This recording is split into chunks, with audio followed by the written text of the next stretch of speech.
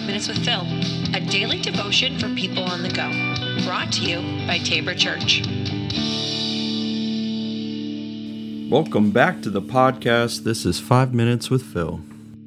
All right, so today we are going to go over James chapter 1, still as a continuation from chapter 1, verses 12 through 15. God blesses those who patiently endure testing and temptation. Afterward, they will receive the crown of life that God has promised to those who love Him. And remember, when you're being tempted, do not say, God is tempting me. God is never tempted to do wrong, and He never tempts anyone else. The temptation comes from our own desires, which entice us and drag us away. These desires give birth to sinful actions, and when sin is allowed to grow, it gives birth to death. So immediately off the bat, we're going to talk about temptation today, because what you see here is it says God, and never say God is tempting me. God is never tempted to do what is wrong. And yet, so if we're hearkening back to Scripture, there's a couple of places that we would say, is that accurate? Jesus, talks about the Lord's Prayer, lead us not into temptation. And so it seems like, to me, there's some, contradiction happening here. You take a look at Genesis chapter 22, when God's telling Abraham to go and sacrifice his one and only son, right? And so when you're looking at the parallels and you're trying to be able to put all of it together, you're saying, does it make sense? Isn't God tempting us? And this is a difficulty, because it's true, the Bible says Jesus was led by the Spirit into the wilderness to be tempted by the devil. Now here, yes, the devil's doing the tempting, but yes, the Spirit is the one who leads him there. So maybe God doesn't do the tempting. He does, there's no question about it. God can't have anything to do with evil.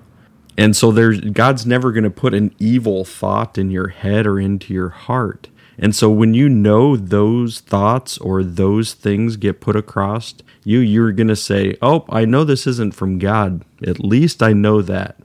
And so we have to be able to discern there from temptation. So what we can know is that God is never going to put evil desires on our heart and on our mind. So if somebody's saying, I'm really trying to figure out if I should rob a bank, in order to feed my family, we're like, so what does God have to say about it? Well, one, God's never going to put those evil desires in your head to be able to rob banks. Now, what lengths can you go in order to feed your family to make sure that they're taken care of? We have to be able to say there's got to be a whole bunch of godly ways in which you can take care of that, except for trying to go to illegal means and taking care of that yourself. So in this, we look at and understand if God is the one, and we can never say that God is going to bring us evil desires, but there's all kinds of temptation going on all the time.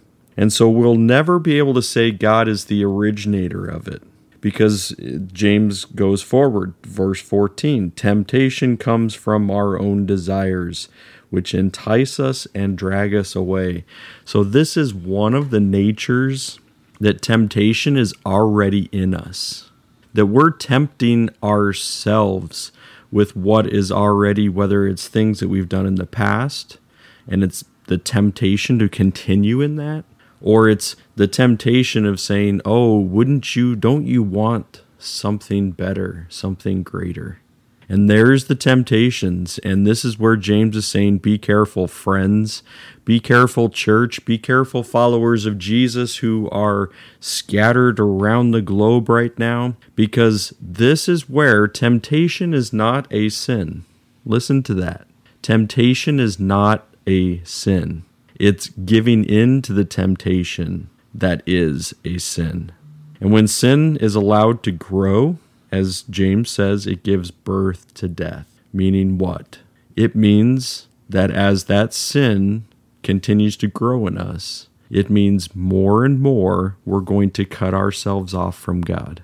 More and more, we're going to say, I'm going to try to take care of this. I'm going to try to do this. It's all going to be on me. God, you take your part over there. I need to take my part over here. And then as more and more as we separate ourselves from God, that's what leads to death, that eternal separation from the creator of the heavens and the earth. I hope that helps you out a little bit today, because I know that it can get confusing. I know that this part, really you start to say, God doesn't tempt. Well, it seems like God tempts, but God's never going to put evil desires in front of your head, in front of your heart, so that you can try to discern that. God is the one who wants to lead you to what is good and to what is right, and so we looked to God for those good things. All right, everybody. Have a great day. If you have any questions about this or thoughts on temptation, go ahead and put them down on the Facebook page, and I'll get to them and try to discuss that as well. All right. Have a great day. We'll see you tomorrow.